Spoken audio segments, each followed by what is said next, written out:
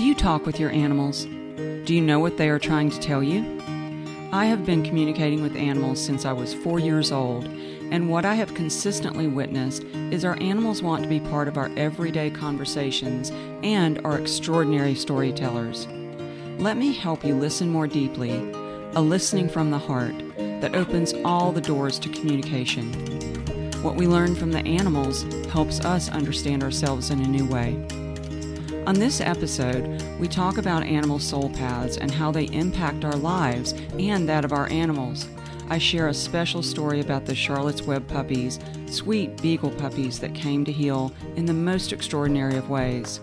In our conversation, you'll also find out how identifying a soul path can enhance the relationship with your pet.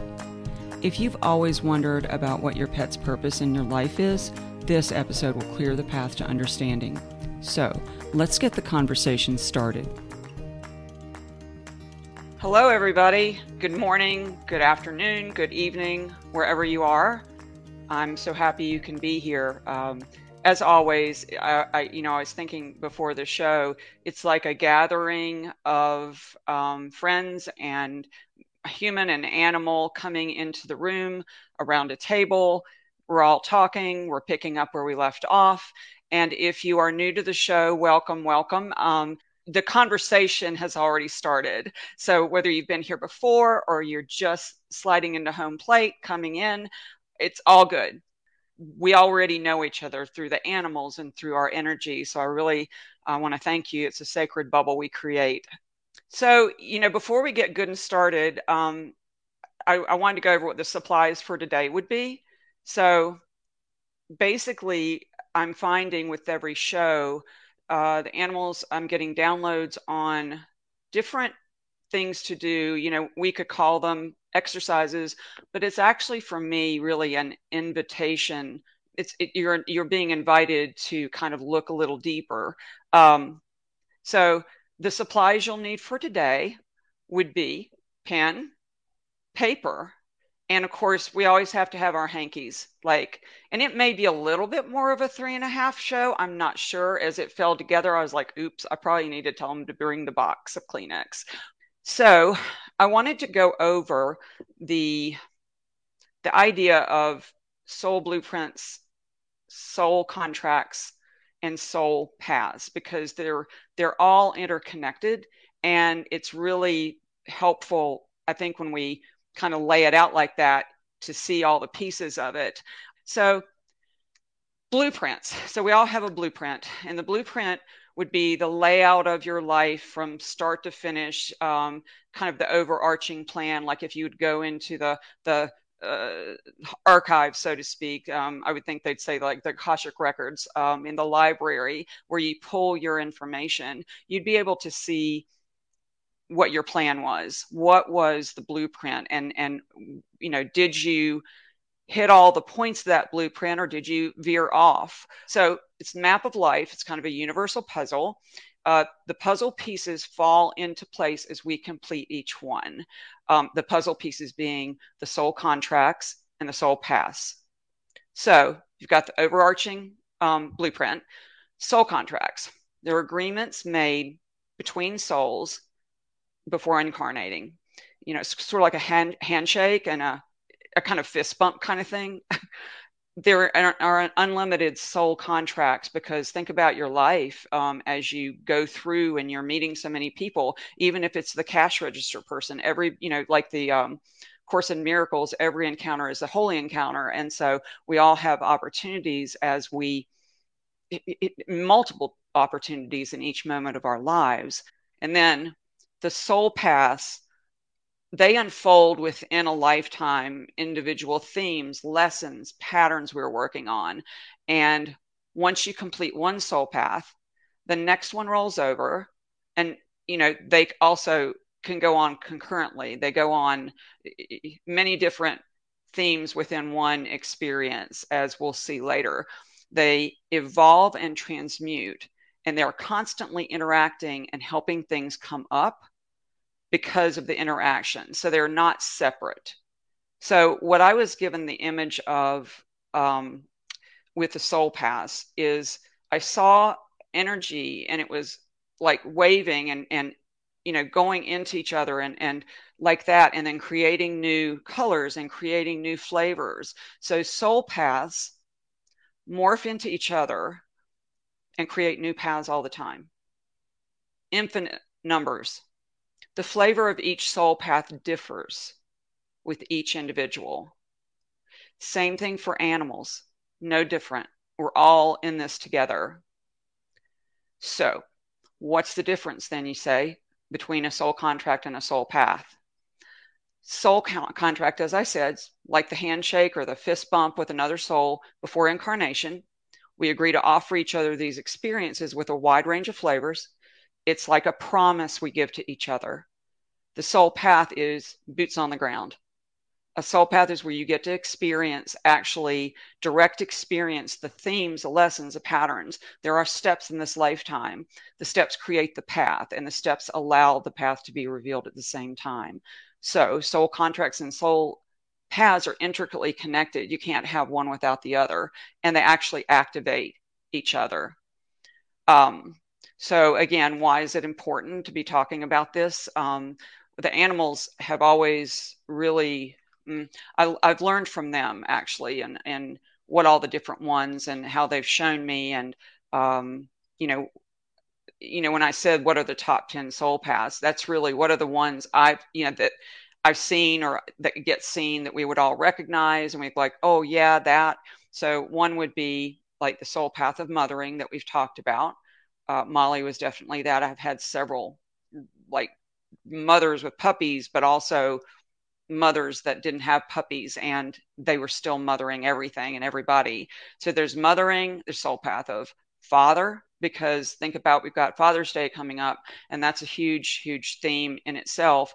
And if you think about any animals that might display fatherly qualities, what we would say would be fatherly, then that's part of their path. My dog, years ago, we had a golden named Frisky, and he was just amazing. He was definitely a master teacher, but he definitely exuded kind of a fatherly stability, a real grounded sense of himself that anybody in his area we'd feel so much better. He was so giving. There's soul path of friendship. There's a soul path of joy, soul path of protecting, soul path of healing, which we'll talk about today. That's actually one of the biggest, and we all can relate to that, and we're all kind of experiencing that in the world and in our lives. I mean, it's a constant going on. Soul path of vulnerability, soul path of trust and forgiveness, soul path of independence, soul path of master teacher. That's just 10. I could go on and on, because there's also the soul path of loss, the soul path of creativity. I mean, it's really interesting when you start thinking about this. And so, you might ask, why is it important that I even know it? I feel like it's important, and what the animals have shown me is, if we are looking deeper into our own lives and that of our animals, then during this life, then we can fully take advantage and appreciate the gifts that are being offered in each moment. So I'm always willing to learn in each moment, because moments matter. And it doesn't escape me when we miss windows and we miss opportunities. And so don't miss the treasures that you're being offered as you live. I really feel like it levels the playing field between understanding this, it levels the playing field between animals and humans, because it's like, oh, we're learning the same thing. I had a wonderful session with somebody that whose dog had passed, and one of the things she told me was that this dog had to heal, because she had been abused, and she had been in a really bad situation. She actually found her in a gully. One of her dogs led her straight to this beautiful soul. I want to say her name was Molly, but she watched her as she worked on her own healing. And then it dawned on her at the time that, she was going through quite a bit of transition personally. If she can do it, and this is how Molly's doing it, I can do that too, and we can heal together. So it's always concurrent with whatever is going on in your life, whether the people that you're surrounded by, we're constantly mirroring each other. So, as you know, I'm a storyteller and I love to share stories. I love to hear them. It was one of my favorite parts in teaching is just because what it, our lives are stories. And so I've had the privilege of being part of many, many animal stories. And so I want to tell you one right now.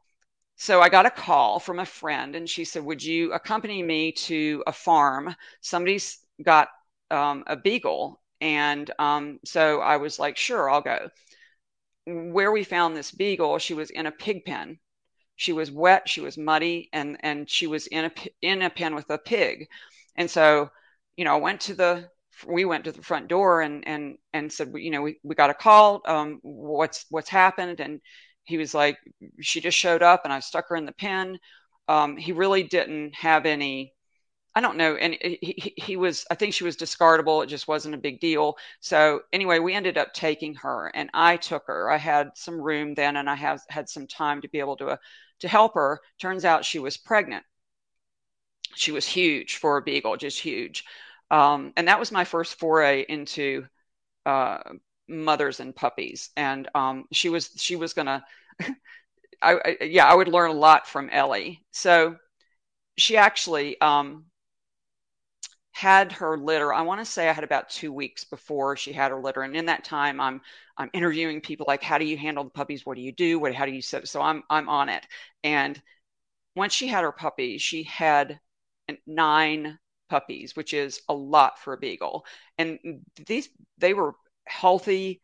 All 9 survived, and for I had them 8 or 9 weeks, and it was such a beautiful thing to watch. It was a lot of work, trust me, but I'm like, tell me what you need me to do, Ellie, and I'll be glad to do it.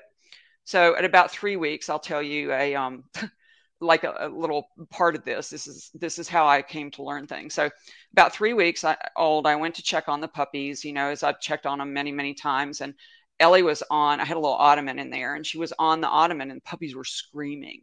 And I'm like, you like, the puppies are hungry. You get back down there. And so I put her, she just looked at me like, not happening. So I put her down there, and the puppies were like, Mom. So they're all after her.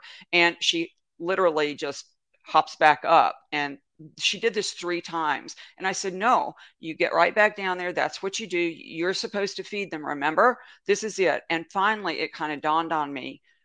Maybe I was a little slow to get it, but it dawned on me. Oh my gosh, you mean, and I looked at her, so you mean I have to, like, it's like I'm feeding them now? Um, so that's how that rolled. It was so funny because I had to move into, into that soon. And I had studied about it, but, it's a real deal at this point with all the puppies.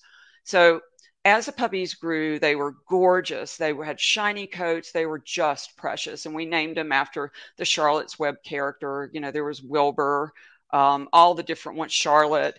And so, I want to say when we took pictures of them, I put them in little tykes cars. I don't know if you know those little kids, little tykes.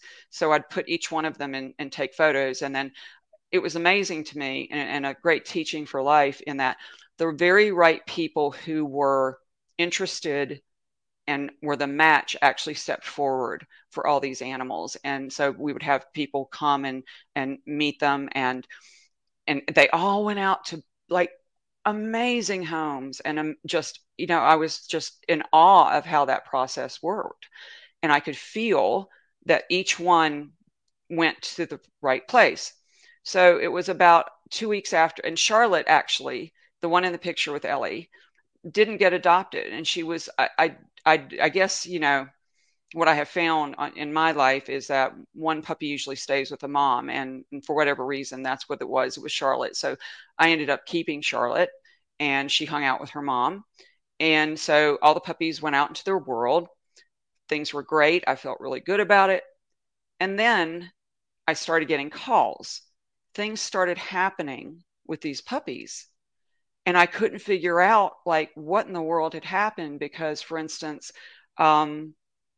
they would have a lot of accidents. They would bump into things and they'd start bleeding. They had, I think, one puppy fell and hurt his head. I mean, it was just, I couldn't, like, what is going on with these puppies?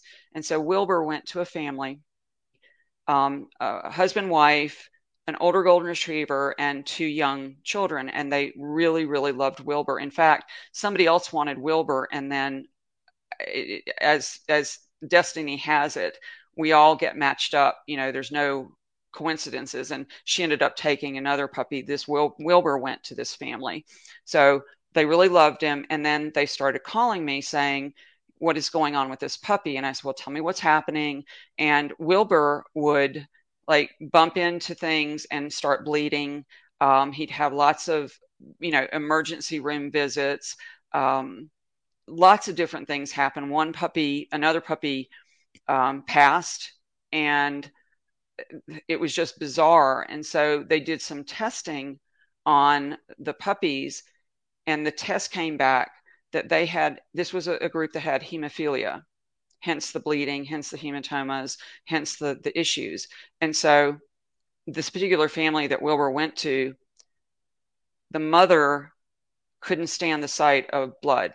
That was one of her things, but that didn't come up until, of course, the puppy comes and that starts happening.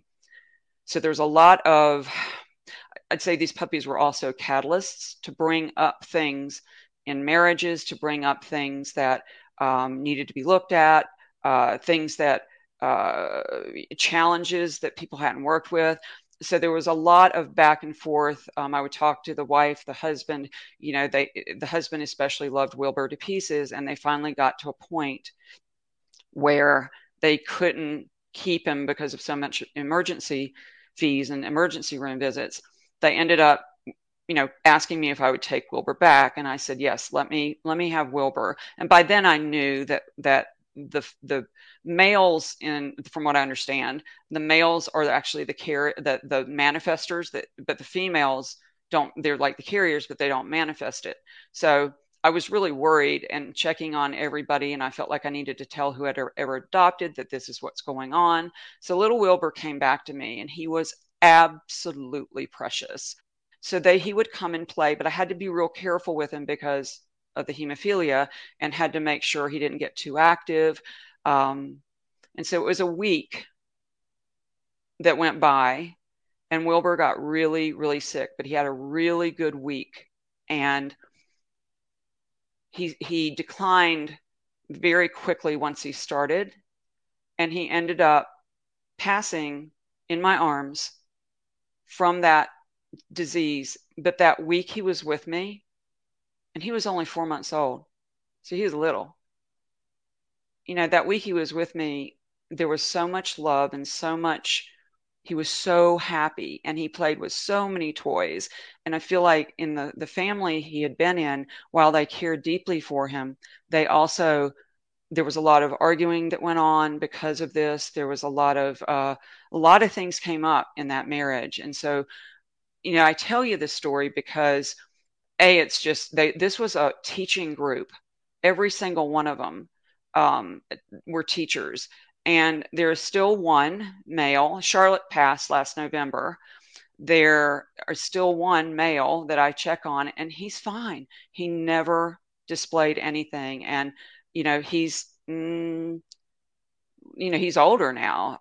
So I'm so grateful, because the family that he went to, that was one of the ones that the puppies that had passed, and what I couldn't figure out what the circumstances were. And they wanted the other puppy that was available. And I was sort of concerned that if one puppy had passed with him, how am I going to, how do I hand this other puppy when I don't really know what happened? So, it was interesting that they were determined they wanted to adopt this puppy and still have him to this day. This was a teaching group. This was a healing group. This was, not only did they need healing, but they healed. So it was through their poignant lives that brought transformation and healing to the people they were with. We often ask for healing, but healing can be like fierce grace. Healing can come in many, many forms, emotionally, spiritually, physically. And it was through the challenges that they brought that invoked people to look deeper. So their lives, though many of them, were short, they were very impactful. It was a very impactful group. And I was, I just had to sit back and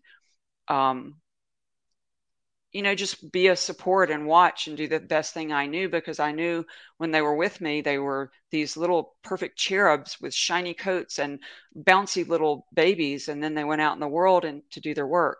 So, it's hard when we look at shortened lives, but I think it's really important to look at what the quality of those lives were. What gifts did they leave? When we bump up into circumstances and experience that causes heartache or distress, we can focus on the event, that's whatever we determine by the words, or we can focus on like looking into the event and looking into what really happened. Was I sad when he passed? Absolutely. It was heartbreaking. He was so sweet, and it didn't make sense. Just like when we bump into things that have happened in our lives and it just doesn't make sense to us. So I want to tell you about, I would call it the Blue Jay story. And this story is from my friend Janet. This is a recent story. So she had some mourning doves come to her trees, and she watched them. She communicated. They were so beautiful, so gentle, and she really took notice of them, and they took notice of her. And anytime we put on our attention on something, it blossoms and grows. So there was this wonderful relationship and friendship that actually developed between them. And each day Janet would check on them, would talk to them. She called them Mr. and Mrs. Lovey-Dovey. And so she would actually started, kind of chronicling their movements. And she would tell us all, this is what's happening today. So I'll read to you this other piece about the doves. She said, I didn't post for day 7 because it was basically the same situation, but a different day. And this morning, around 7:15, I saw Mrs. L. Dovey in her nest and said good morning to her. I was still tired and went back to bed. 2 hours later, the attack happened. In and out of sleep, I could hear blue jays on that side of the house, but it sounded like nothing out of the norm. Going into the kitchen and looking out the window to see Mrs. L. Dovey had become a joyful habit in just 1 week's time. Late morning, the joy became concern as I looked out the window and I didn't see her in her nest. I thought they didn't leave the nest unattended. Maybe she was close by getting something to eat, I thought. I wanted to believe this thought. I couldn't help myself, so I had to go investigate. I found many feathers on the ground, and after a careful search, I found her precious egg on the ground below the nest broken. My heart also broke in that moment. Tears began flowing, many tears. Seeing the now empty nest from my kitchen window brings more tears in my heartache as I write this, and I couldn't fix this for them, and it hurts. So she went out. She tried to figure out what happened, and she decided to check the playback video. And what she saw was devastating. Mrs. LW was apparently tag teamed by blue jays and was able to hold her ground at first, but then they overpowered her by making several strikes within a 5-minute time frame, and they pushed her out of the nest a couple of times. She kept making her way back, trying to get back to her nest. She then left for good when all hope was gone. Her egg.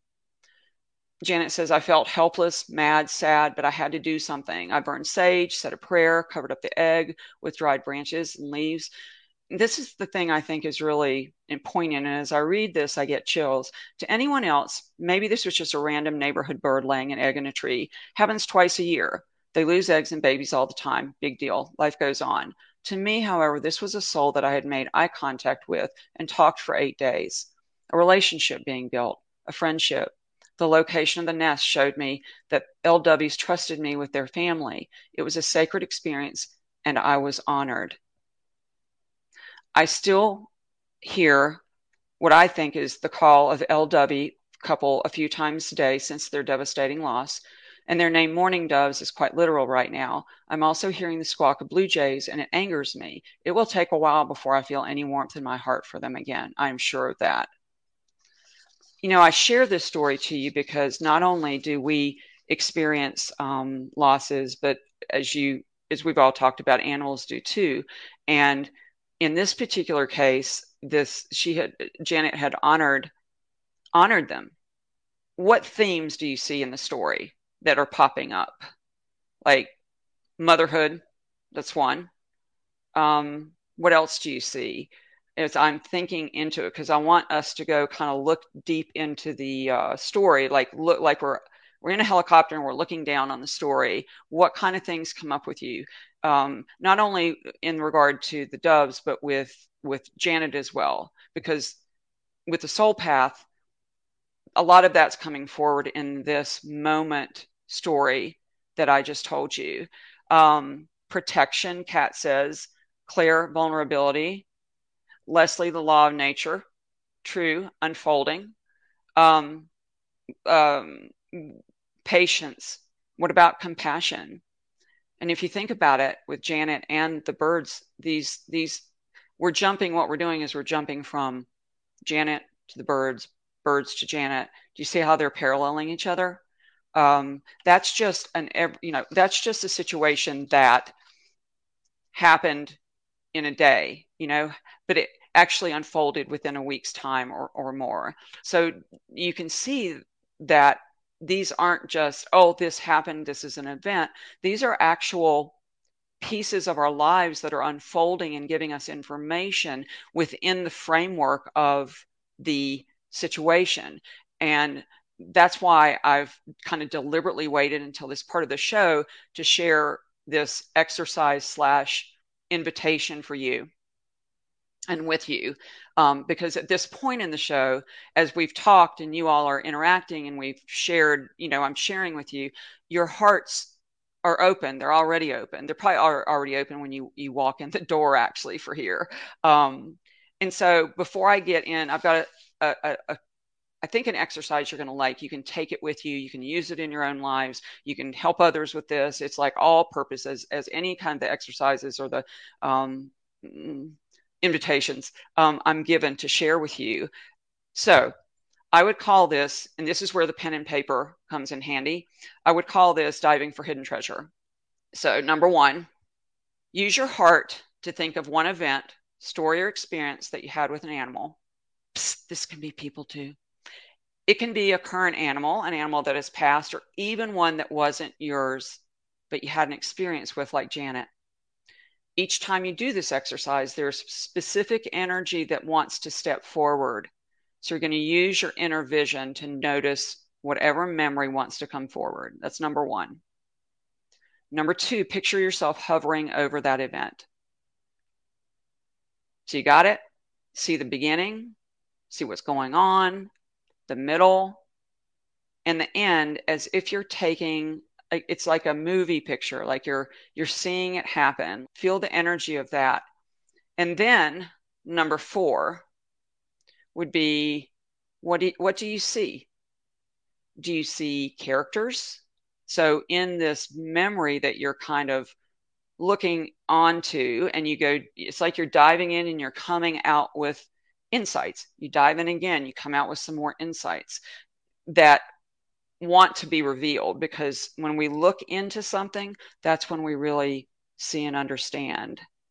So number six would be, see how the words interface with life, yours and that of your animal. It's the secret message written in every experience, whether it's a remarkable experience, whether it's a pleasant or an unpleasant experience, whether it's just you at the cash register and you observe something or you interact.